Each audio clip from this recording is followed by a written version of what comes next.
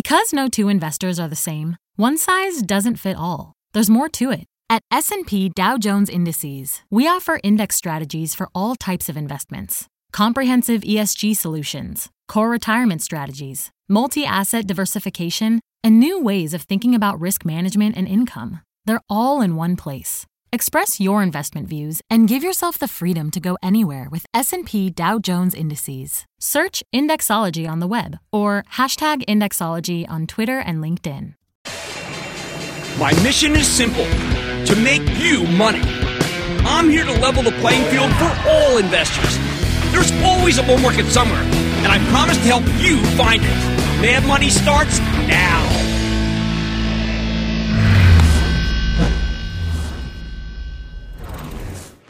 I'm Cramer. Welcome to Mad Money. Welcome to Cramerica. Other people want to make friends. I'm just trying to make you some money. My job is not just to entertain, but to educate, to teach, and put days like today into context. So call me at 1-800-743-CNBC or tweet me, of course, at Jim Cramer.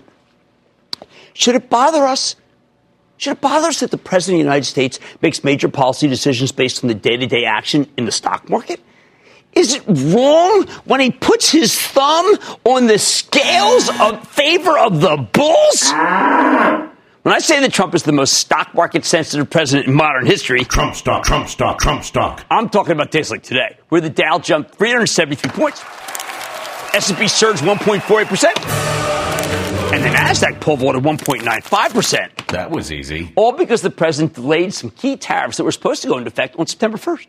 Instead, certain important items like laptops, like cell phones, are now exempt until December 15th. So at the very least, many companies have more time to adjust. And maybe they never get hit at all if the Chinese agree to make some real concessions. Why did he do it? I think President Trump saw the market melting down yesterday, right on the heels of a major pullback on Friday. And he took action to turn things around.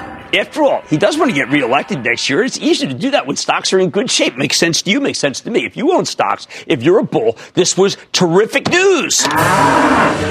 You made a lot of money today. But if you were shorting the market, if you're a bear, this kind of action is nothing short of infuriating. Trump is a short seller's worst nightmare because even though he's an impulsive fella, can we agree with that? He's willing to turn on a dime if he's hurting the averages. So when the trade war got a little too heated, he tempered his policies and single-handedly caused the market to bottom. This is unique behavior for a president of the United States, to say the least. Love him or hate him, Trump's more sensitive to the stock market than any president I can recall. I've had the privilege of meeting several presidents, not to mention their advisors. I'm always stunned at how clueless they are about the stock market. They're like, know nothing. I got to give Bill Clinton credit for being interested in the market, but I don't think he consistently guided his decision-making. I sure wish George W. Bush had taken stocks more seriously. Maybe then he would have done something to stop the financial crisis before Lehman Brothers went under. As for President Obama, whom I never met, he was the polar opposite of Trump. Even though the stock market performed very well under his administration, he never gave you the sense that the market was a priority. I don't think Obama believed stocks were a good proxy for the economy because a strong market disproportionately benefits the wealthy. But President Trump, well, he watches CNBC among other networks. I know this because he tweeted my comments about the strength of the economy. Now, he doesn't want the stock market to get crushed because it's integral to his campaign rhetoric and to his pro-capitalist bent. You got to understand, Trump is competitive. On The Apprentice, where I served as a judge several times, he always cared about the Nielsen ratings. And in the White House, he sees the major averages, I believe, as his Nielsen's. I think the president was taken aback by the sell-off yesterday. It was like the sell-off the previous Monday. Enough is enough. The press blamed the strength in the bond market and that inverted yield curve thing you keep hearing about, where long-term interest rates have gone below short-term rates, something that suggests investors are incredibly worried about the future, meaning that they think it's about to fall off a cliff. Now, there are multiple reasons why the yield curve might be inverted, but the chief one is the decline in world trade. I get that. We have had trade wars before. Some were effective. Some were disastrous. Most economists will tell you that tariffs are always bad, even though history says, frankly, quite otherwise. That's why there's a relentless belief on Wall Street that our trade war with China is what's causing the inverted yield curve. They see it as a principal driver of the weakness in global commerce. more important than Brexit, more important than stagnating European economies, more important than a collapsing of Argentina. So when the president gives us a stay of execution on most of his new tariffs, delaying them until December, this is a very big deal for the stock market. Correctly a big deal. What was the White House trying to accomplish here with this news that came about right after my mad dash at 9:30? Okay, I think it was a genuine olive branch, something that allows the Chinese government to save face, start buying some American ag products. He stuck it to them right after this with, of course, a tweet. You know what? They need to buy some pork. They desperately need it because of a particular kind of swine flu that's proving very difficult to eradicate. And you can check that with Zoetis. They know all these things. Second, it gives the companies that were about to get slapped with the 10% tariff more time to move their manufacturing from China literally to anywhere else. Vietnam, India, it doesn't matter. As long as it's not China. ABC. Anybody but China. Third, and perhaps most important, it gives President Trump cover to strong-arm our man, Fed Chief Jay Powell. He's not really our man, I don't know, it just came to my head. Into cutting interest rates more aggressively. Tariffs are inflationary. We just got a consumer price index this very morning. It was a little too hot for Powell, 0.3%, even as real average hourly earnings decreased by 0.1% over the month of July. No one talked about that number. I thought it was staggering. Their wages decreased. So much for wage inflation. Now, a 10% tariff on all sorts of goods would have pushed consumer prices up even higher. Now, Trump can use this delay to show Powell or berate Powell or browbeat Powell that there's no real inflation, which will give the Fed more leeway to cut rates. Look for some tweets saying that. Probably tomorrow. Put it all together, and you know what you got? You got a vicious short squeeze, where everything that was hated is now loved, and everything that was loved is now disliked. And I didn't say hated there, because the stocks that benefit from the stay of execution were big enough to help lift the whole S&P 500. Now, I got to tell you, I think it could get worse for the bears before it gets better. China now needs to contend with a slowing economy and these militant protests in Hong Kong that have now shut down the airport for 2 days in a row. You know what? I have a hard time imagining a scenario where all this ends peacefully. I think China may need to send in the PLA, that's the People's Liberation Army. And if that happens, they'll be fighting a two-pronged war, a trade war with us and a real war in Hong Kong. In that case, I'm betting the Chinese will give in, at least on agriculture, and do some buy. There's ample opportunity here, seeing as there are a bunch of calls scheduled between both sides. Now, I'm always telling you that the hardliners in the Trump administration have more influence on trade policy. I wouldn't see this as a big loss for them, although it is a loss. See, these tariffs are only delayed until December. They're not canceled. If China refuses to come to the table, they'll end up going into effect. As far as the hardliners are concerned, that's almost inevitable because they don't believe the Chinese are willing to make any concessions at all. I disagree, but who am I? Just a TV guy. Let's go back to the original premise. Coming in today's session, the bears expected the assault on the 10-year to continue, with the yield heading toward 1.5%, a ridiculously low number, frankly. Instead, because of the stay of execution on the new tariffs, the yield on the 10-year actually went up. And all the traders who have been keying off the bond market, they use this algorithmically, they had no choice but to buy stocks or cover stocks if they were short the bottom line. The next time you're terrified that everything is falling apart and the stock market's about to roll over, remember that we have a pro-stock market president who's willing to take action to turn around the averages. Maybe that's unfair to the bears, but it's fabulous for the bulls, which more than likely includes you. AJ in California. AJ. Booyah, Jim. First time, long time. All right, AJ. I was going to draft you, but I think you're hurting. What's up? My stock today, I'm asking about, is Macy's M. The dividend is very appealing, and it seems to be consistent with Macy's reporting tomorrow. Is the magic still with Macy's? Chief, listen to me, okay, and listen good. That's tomorrow's business. They're going to report before the opening. I think that Courtney Reagan even, I think he's going to get Jeff Gannett. I like Courtney, I like Jeff. The stock is signaling with a 7.8% yield that something is very, very wrong. But we'll know in 12 hours. Or make that 19. Let's go to Judah in New York. Judah! Booyah, Mr. Cramer. Booyah. I have an infant on the way, baby on the way, looking to make a very long-term investment in one of your cloud kings or princes. Wanted to know your thoughts on ServiceNow or an alternative. Boy, ServiceNow, I was talking about it with a guest. ServiceNow with John Donahoe, that's a really good idea. First of all, congratulations. What am I putting the cart before the horse there? But ServiceNow is a terrific idea. Why? Because there are going to be ups and downs, but your child is going to experience the vast up cycle that John Donahoe has put in, because that is a software as a service giant. I like your choice. Let's go to Joseph in New York. Joseph. Hey, Jim. Booyah. How you doing, pal? I'm a big Blue Giants fan. I was a 37-year Wall Streeter. Okay. I just retired 2 years ago. About that time, they were talking about a recession. Stock market fell off about 4,000 points in December 2018. Mm-hmm. So I started thinking about a recession-proof stock. Okay. So I started accumulating shares of Match.com, MTCH, at around $14 in July of 2017. I bought it all the way up to $56 in April 19. Right.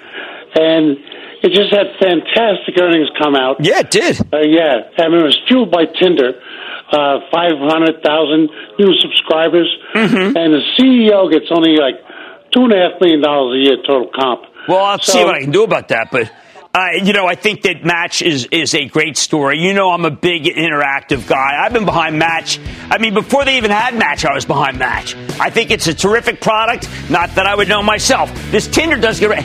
people liking this Hinge a lot, too.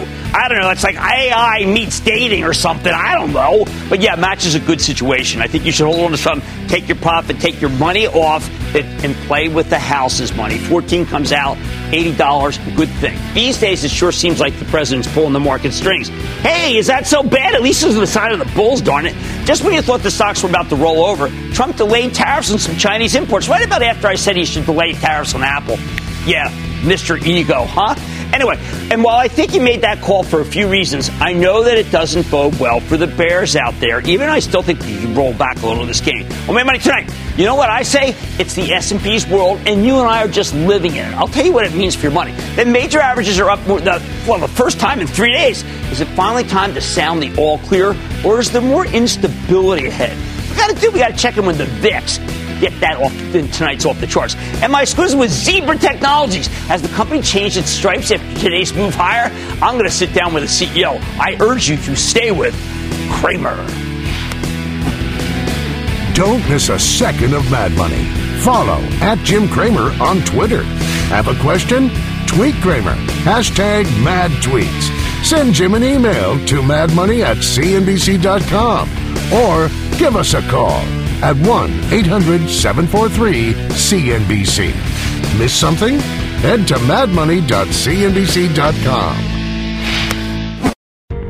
I want people to feel like they just learned something. We have journalists in the far corners of the universe.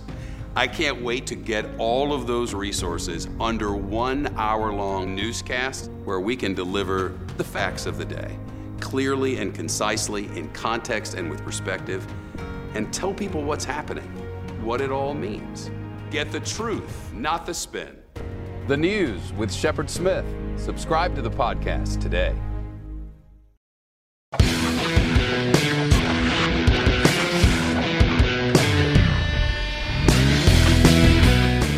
Want to know the real problem with today's fantastic rally?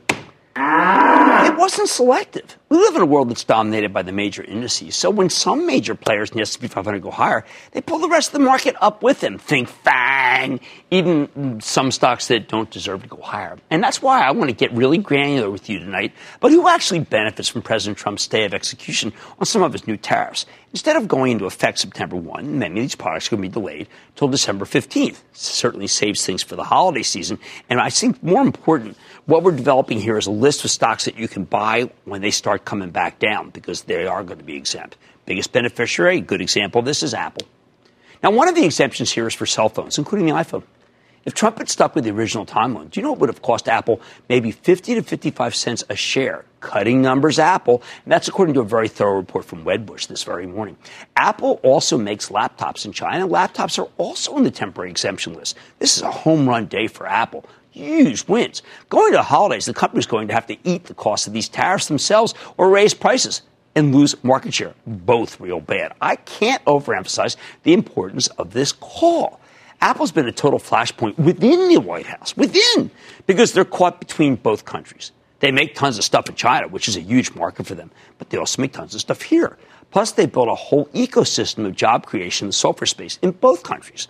While Tim Cook has done a great job of pressing his case, it wasn't until this morning that he got any kind of break because he makes too much stuff in China, according to some people in the White House. This is also great for many of Apple's suppliers. I would say that the one I want to highlight the most, because they reported a good quarter away from this, is Skyworks Solutions, SWKS. Really good company. And it's been hurting, coming and going from the tariffs, also from Huawei. Micron benefits, too, and they're already starting to see a pickup in demand for flash memory chips, although their other big business, DRAMs, is still struggling. That stock's taken off, as is Texas Instruments. Some people like to be in Qualcomm. I think you're courting trouble there. Cirrus Logic, sound business, is another potential winner, even though the stock hasn't really been beaten up. Who else benefits? All right, let's take a little tour here of Watch. That's my acronym for Walmart, Amazon, Target, Costco, and Home Depot. These are major retailers that sell pallets and pallets of Chinese goods, well, at least goods that are made in China that don't look like it. Without the state of execution, these companies might have had a tough holiday season. At the very least, their margins would have been crimped by the tariffs. They can't take them all the way up because they may lose share to somebody else, so they have to eat some of that tariff. I think, by the way, it's obvious that Best Buy benefits. Put that on your list if it comes down. Tons of their hardware that they sell is made in China. Although, with the stock up more than 6% today, most of the win seems to be baked in. I do expect some upgrades tomorrow. Now, we know certain toys will be exempted, and that's obviously good news for Hasbro, which is moving its manufacturing away from China as fast as possible. Still has a lot to do. Tariff Grinch will no longer steal Hasbro's Christmas. What if the Chinese react positively to this gesture and they decide to extend an olive branch of their own? In that case, I think they'll make some agricultural purchases, which bodes well for Deere, which has gotten to be cheap again. Anything that's good for the farmers is always good for Deere. Finally, I got an odd one for you. It's a little little against the grain. Banks. There are some of the hardest hit stocks whenever there's a flare up in the trade war. It's like there's like some drawer you open, says invent of a trade war, sell banks. But whenever there's a truce, they rebound nicely. So which one do you do? Best bet is Citigroup. That currently sells at a discount to its tangible book value. That's one reason Citi's buying back such a gigantic amount of stock this year, more than any other bank as a percentage of the float. These stocks have all been kept down by Trump's tariff announcement, 10% on the remainder of our trade with China effective beginning of September. Now that he's giving many products an extension, I think those names can rally. As for the trade war, the Hawks point out that this is merely a delay. The Doves say this is a genuine thaw. Me, I think the truth is somewhere in between. Stay with Cramer.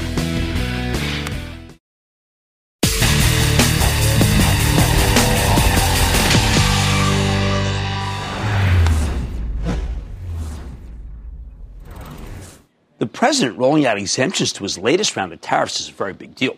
But before you get too swept up in today's miraculous rally, I want to sound a cautionary note.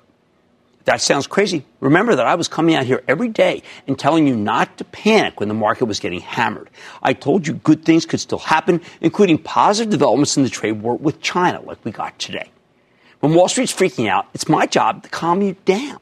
Unless there's real systemic risk that endangers the whole economy, which I knew was absolutely not the case this time. However, when stocks explode higher and everyone breathes a collective sigh of relief, it's important not to be too exuberant. In other words, you never want to be making emotional decisions in this game. It's better to rationally take stock of the situation. And that's why tonight we're going off the charts with the help of Mark Sebastian. He's a brilliant technician who's the founder of OptionPit.com, as well as being my colleague at RealMoney.com to get a sense of what's really going on underneath. Mark is our resident expert on the CBOE Volatility Index, the VIX for short. That measures the implied volatility of the S&P 500. Now, we often call it the fear gauge because it's a great proxy for the overall level of panic in the stock market. And remember, no one ever made a dime panicking. So what does he see right now? Well, he thinks the VIX is a little worrisome. First, understand the volatility index and the S&P 500 are supposed to move in opposite directions. Now, doesn't that make sense? When the market's up, the VIX should be down. When the market's down, the VIX should be up. And that's why it's known as the fear gauge. If that relationship does break down, if they travel in roughly the same direction, well, that's the market trying to tell you something, and you got to stand up and look at it. Now, I want you to take a look at this pair of daily charts showing the S&P 500 and the volatility index in 2019. If you remember, back in April, we ran an off-the-chart segment where Sebastian pointed out that the market was rallying and the VIX was creeping higher, too. Oh, man, that was a very bad sign. He nailed this one. See, when the fear gauge is rising along with the market, it often means we are due for a sell-off. Sure enough, the VIX, it was telling you the truth. Once May rolled around, the S&P sold off hard, and it was a brutal month, as you remember. But there's a flip side to this kind of analysis. When the market's falling and the VIX stops rising, well, that usually means we're approaching a bottom. Over the course of May, as the S&P kept making lower lows, and here you can see the S&P going down, okay, the volatility index couldn't even come near its highs. Isn't that cool?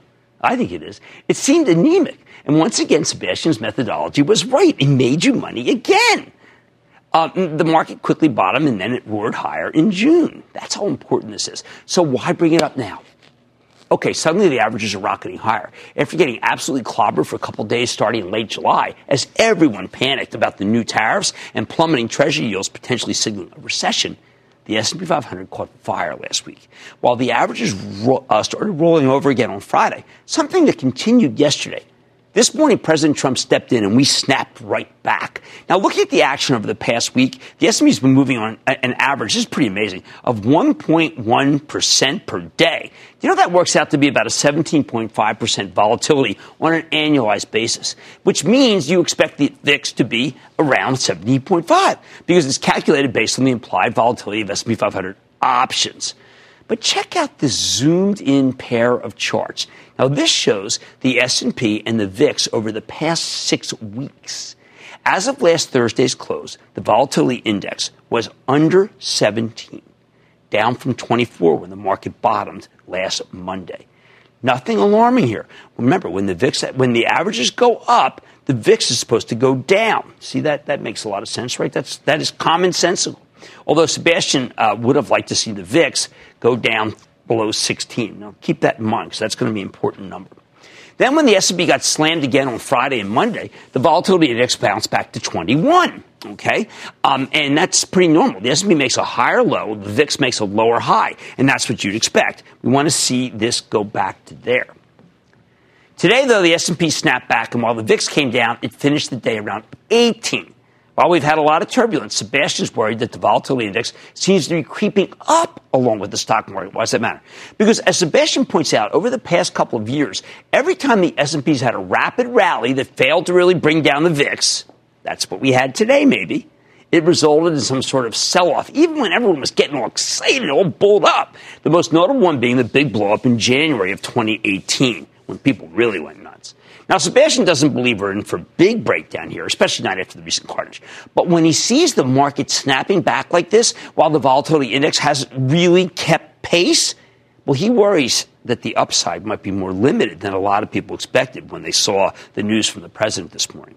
And just look at today's trajectory, okay? The S&P 500 pole vaulted above 2,900 right at the open, and then it pretty much flatlined for the rest of the session. And that's why Sebastian thinks we may need at least a few days to digest these gains. As long as the VIX stays stuck above 16, he says it's a sign that you shouldn't place too much trust in the rally. So what does Sebastian want to see before he can get on board with this run? He says the market needs to pull back a bit for a couple of days, then hopefully we get a slower, more logical rally. Today's move was not at all discriminating. Not all discriminating. It took up the good with the bad, and that worries me. The winners from the tariff exemption with the stocks that have nothing to do with the exemption. More on that later. Until we digest these recent gains, Sebastian predicts that the fear gauge will stay above 16, and this market's going to chop around. Here's the bottom line.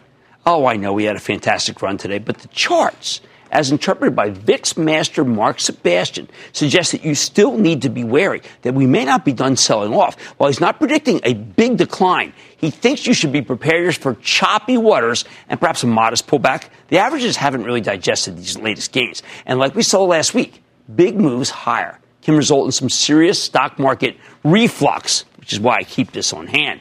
As for me, I like where we are right now, but that's no excuse for throwing caution to the wind. Let's speak to Jerome in Washington. Jerome. Jim, hello from the left coast. A couple of bond questions. Sure. I'm 72 years old and followed your advice. About 1/3 of my portfolio is in bonds. With the new lower yield, Should I stay in or switch to more stocks? No, you're too young. You're too young. I don't want you in these bonds. They're not going to help you. I mean, I'd rather see you in Verizon and Ventas. I'm not kidding. I think that you're making a mistake being in those low-yielding bonds when we've got some high-quality stocks that give you a very good yield. Think Coca-Cola. So let's make that change. If you were 72, it would be a different story. But you're 32. I don't want you in that. Let's go to Sharon in New York. Sharon. Hi, Jim. How are you? I'm pretty good, Sharon. How about you? I'm great. I love your show. You're always a fantastic help. I just want to ask you a question. Now that the market has rebounded today, do you prefer an index fund for somebody in their early 30s? And if so, which one and what percentage do they usually offer? I'm happy to, I think you want the SPX, or there's a couple of funds that offer really, really low numbers. I'm not going to necessarily name them. You have to do some comparison on this, but I will tell you this. I don't want you to do it all at once, because we've done a lot of work on these big spikes up, and it looks like that you could have a little bit, according to our VIX expert, a little bit of decline ahead. So leg in. Don't put it all in at once, because you'll end up, I think, feeling badly about that. Can you trust this rally? Our chartist says, no, not yet. Not while the VIX flashes a warning sign. I'm with him. He's been so right. The charts are saying volatility and even a modest pullback could be coming as the major averages digest today's gains. So if you're like that caller, please don't put it all in tomorrow morning. Much more mad money, including my exclusive with a company going beyond the barcode to help businesses stay on top of things, and also football teams. Then a biotech company with a new way to treat cancer. I know it's up over 150% year to date, but wait until you hear the innovative ways it's attacking tumors. I think there could be more. I'm going to talk with the CEO, with the chairman of Novacure. And all your calls rapid fire in tonight's edition of the Lightning Round. So stick with Cramer. In the stock market jungle, this animal has run wild with long-term gains. But when the going gets tough, does this zebra need to change its stripes? Or will advanced analytics and a new deal with the NFL keep the stock galloping onward? Even with the market roaring back today, some high-quality stocks are still down big from the recent highs. It takes Zebra Technologies, technology company that's a leading player in enterprise asset intelligence. They specialize in mobile printers and computing, data capture, really important, radio frequency identification, and real-time locating systems that help other businesses keep track of their inventory, their vehicles, and their employees. I've liked this stock for ages, and long-term it's been a huge winner. It's up 178% over the past 5 years, up more than 30% year-to-date, 3% bounce today. However, Zebra reported a truly fantastic quarter a couple weeks ago. It took even me by surprise when they sent the stock surging from 189 to 218 in a single day. And thanks to the recent turbulence, it's now back to 208. Is it viable? Let's check in with Anders Gustafsson. He's the CEO of Zebra Technologies. Find out more about the quarter and the company's prospect. Anders, welcome back to Mad Money. Thank you. Good to see you. Yeah. Congratulations on that great quarter. I know there were a lot of people betting against it because Honeywell had a disappointing quarter in your particular line of business, but you're really not that analog, right? You're very different companies. Yeah, we overlap in a number of areas, but we do quite a few different things also. So we have our own strengths and we compete with them, but not everywhere. Right. The reason I put it out is because when I go to Honeywell, I do not see a video of Sean Payton, the coach of the New Orleans Saints, and a man I greatly respect, talk about how at the end of a practice or a game, he uses all of your stuff to analyze who's really doing the job. That's right. Yeah, no, that's a unique industry that we're in. Yeah. And you have these cameras. Now I see around the stadium at the top, that's your material, right? Yeah, we do some of that also. Yeah. Because it seems like that when I try to figure out human capital, we don't know how to rate human capital, but we're paying these people. The teams are paying them millions of dollars. They can't afford to not have that sensor, and that's your product. Yeah, no, I think we've learned now this past year that the tracking system we have with the NFL is actually considered to be the best by the broadcasters, the coaches, and the fans. Well, I wanted to ask you, because I'm a fantasy football player, can we get access to it? So I think that... It's not clear, right? Yeah. The NFL owns the data, so we can't give you access to the data. I think they give access to some of the data, but not all the data. Because that would be like the secret sauce. Yeah. Then you have all the information you could possibly want to have about every player on the. Well, it's as good as the combine, if not better. Now, this was another quarter where you really distinguished yourself in the omni-channel. You talk tremendously. It's almost I cannot imagine a retailer who is trying to keep track of their any of their big warehouses not using you? How do you keep track of all that merchandise without Zebra?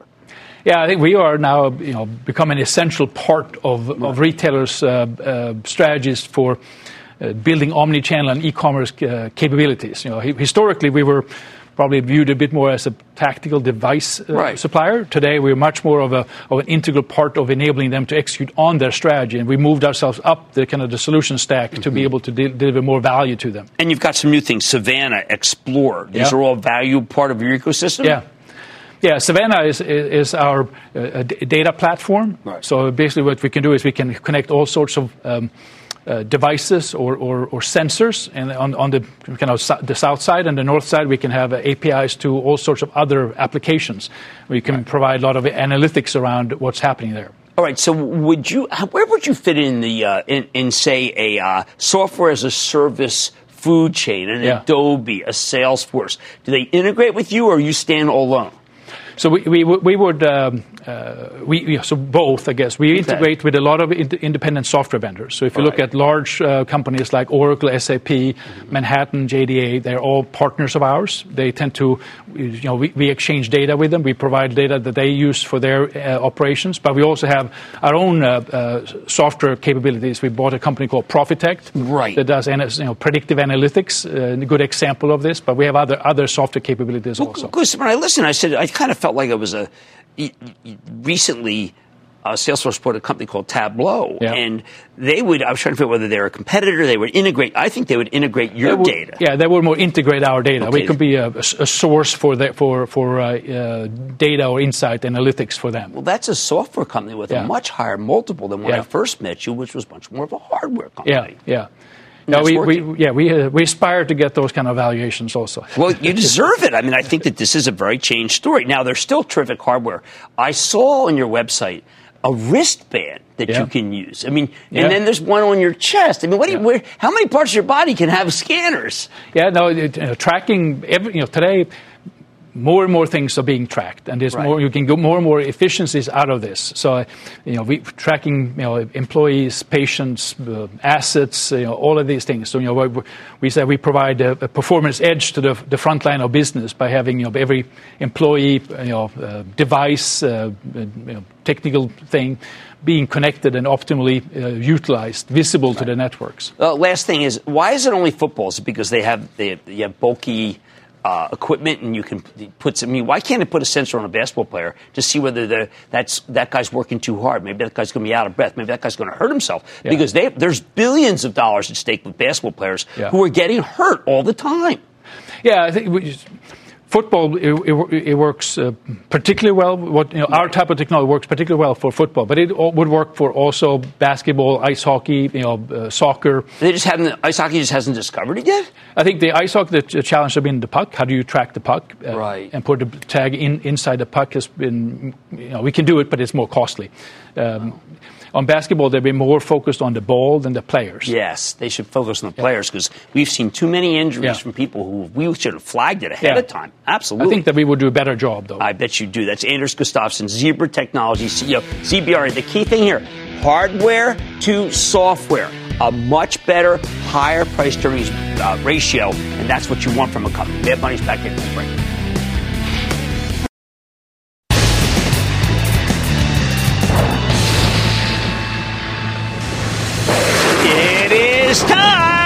Time for the light round. What's up, Rob? One another. Save the stocks. Myself, and then the lighting round is over. Are you ready, Ski? Time for the light round. I'm going to start with Margaret in Arizona. Margaret. Yeah. Hi.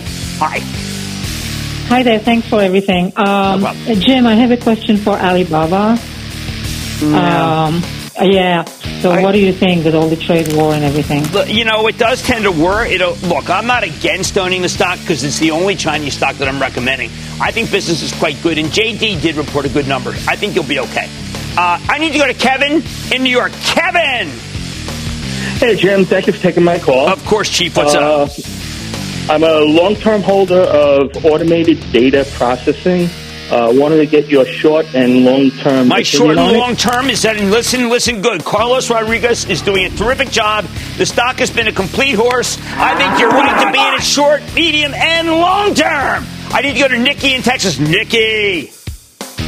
Hi, Jim. Love the show. Oh, thank you, Nikki. Wanted to get your thoughts on Sanderson Farms. I don't like the chicken business. If I had to be in one of these commodity players, I'd rather go with Tyson. I think Tyson's got a better panoply and also has some non-commodity business and had a pretty good quarter. Let's go to Bob in Delaware. Bob. Jimmy. Yo. An EAGLES booyah to you. Go Eagles! What's up? Jimmy, just quick aside, I wanted to wish my mom, who was 100 yesterday, a happy birthday, and commend her on the foresight that she had to buy me Coca-Cola stock when I graduated from high school in 1968. Well, yeah, I got it. Yeah, happy 100th birthday to her. And that is sensational news, and Coca-Cola has been a great win. We know that from Warren Buffett, too. Let's make some money for her and for you and me. Well, my question surrounds the DuPont company, Jim, and with the two spin-offs, and what do we look? It's been very volatile, as I'm sure you know. Bob, September 1, they're going to be free to do a lot of stuff. Look, I think you always have to be owning your mistakes. I believed in the breakup of Dow DuPont. It did not come through the way I'd like. It didn't hurt me, but it didn't make any money for my trust. And I do think that DuPont's a buy here because it's got some breaking up to do. I need to go to Laura in Texas. Laura. Booyah, Jim, from San Antonio. San Antonio. What's up? My husband and I are big fans of the show. Thank you. And we'd like to thank you for the job you do. We're doing our best. I got a great staff, including Heather Gaines, who's back from vacation. What's up? I have a question about Lockheed Martin. I bought in at $139. It closed today $427 off of its 52-week high. And I was wondering, do you think it still has room to run? First of all, I want to congratulate you at Lockheed Martin. Just so you know, she's talking about a triple. Okay, you get it. Not a lot of triples out there. Okay, not a lot of triples. I think she's doing fantastically well, and I'm going to say own it. Own it. Lockheed Martin goes higher. Hey, how about we go to... No, that is nonsense. Stop that. I had a 5-hour energy drink today, and that's wrong. Let's go to George in New Jersey. George, stop it. Stop. I'm going to violate the sanctity of the control room. I'm going to go back there. I'm going to go back there. George in New Jersey. George. My question is about Nucor Steel. Do you still like it even in a slowing economy? Here's what I have to say. If you want to own a steel company, the only one to own is Nucor, NUE, dividend good, balance sheet great. They're letting me have the rest. See, they learn. They're letting me do another one. I want to go to Zach in Florida. Zach. Hey, Jim. Just wanted to say I love your show. I watch it all the time. Oh, thank you, Zach. To let you know that you have a great staff. They're awesome. Katie Spencer, fabulous. Yeah, I wanted to ask a question about Qualcomm. What do you think of that? Qualcomm's okay. I prefer you to own a lot of the other semis, including Skyworks here. I like Skyworks more, frankly. Less controversy. And that, ladies and gentlemen, is the conclusion of the Lightning Round. The Lightning Round is sponsored by TD Ameritrade.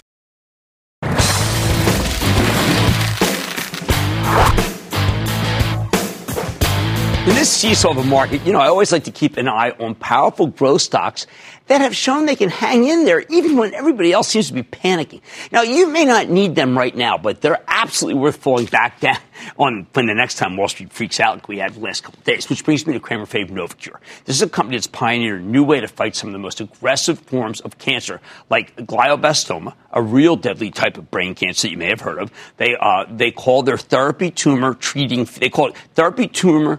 fields, okay? And they fine-tune electric fields to specific frequencies where they disrupt cell division in solid tumors. Basically, they make it harder for cancer to spread. Now, since we last spoke to Novacure in February of 2018, when I told you to buy it, the stock has vaulted from $20 to $88 and change. That's a 329% gain. And the numbers keep improving as the company's platform gains more and more mainstream recognition. In the latest quarter, their sales grew at a 41% clip. Plus, they're right on the verge. Well, they just actually had the first profitable quarter. Best of all, Novocure keeps testing their technology on more common types of cancer.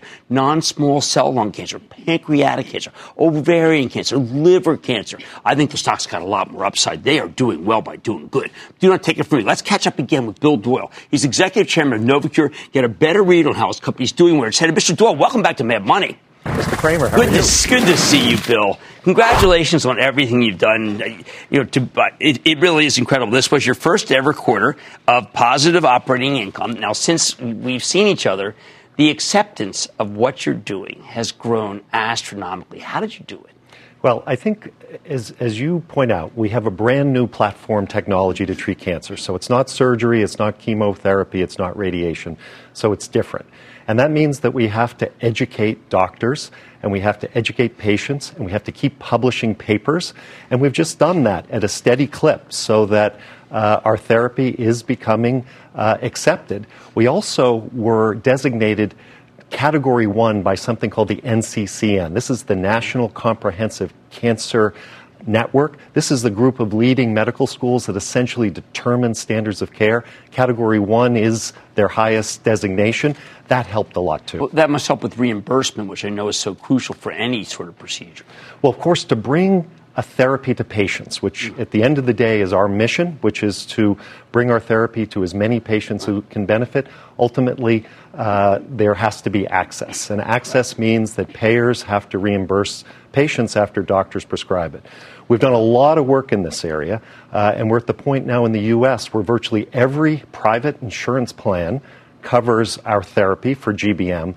And the big step forward, and I have to just underline this because it's very difficult, this past quarter, Medicare agreed to cover the therapy for all the Medicare. 25% of your people Correct. Are Medicare, so that's Correct. A remarkable thing. And we had made the decision previously to provide the therapy to all the Medicare beneficiaries, even though we weren't getting paid. That was a real burden on the company, but we thought it was the right thing to do.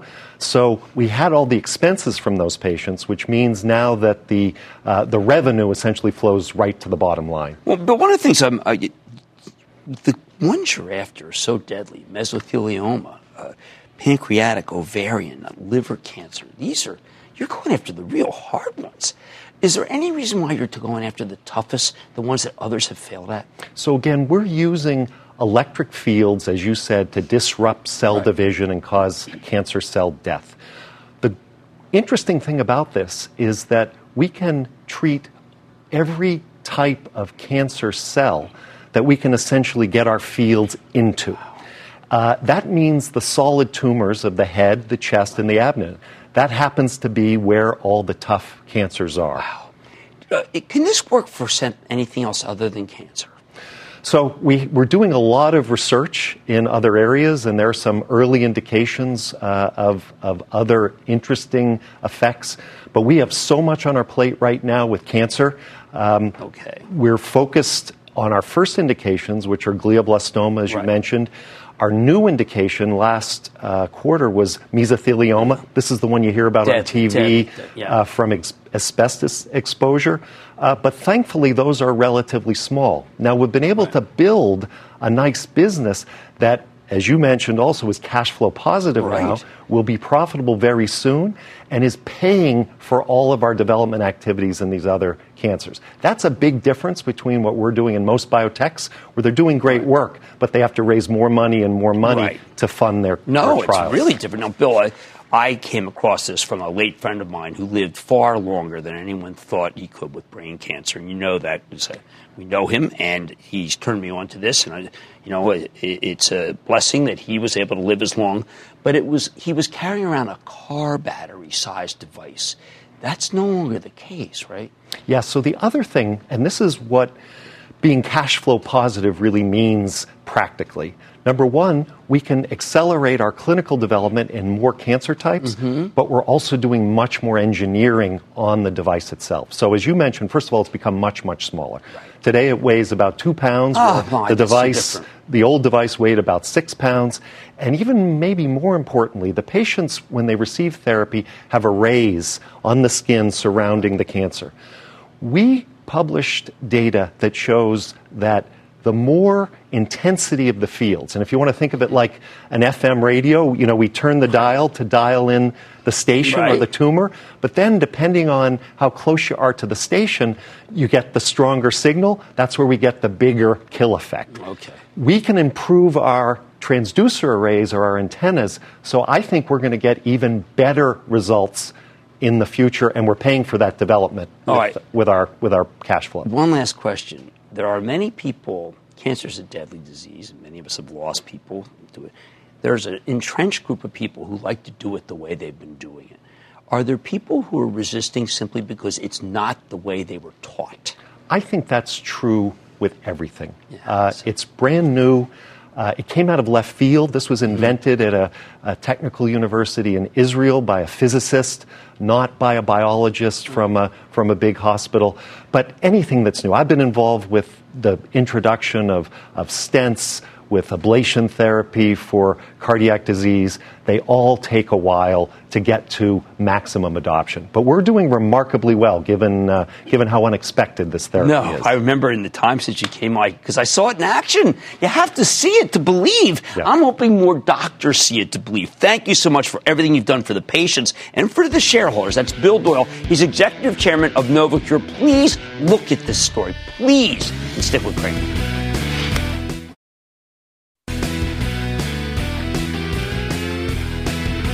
I know it's a good day for the Bulls. Remember Mark Sebastian's work on the VIX. He does indicate that we're going to have to do a little consolidation, some chopping, meaning we're probably going to go down a little bit before we can rally again.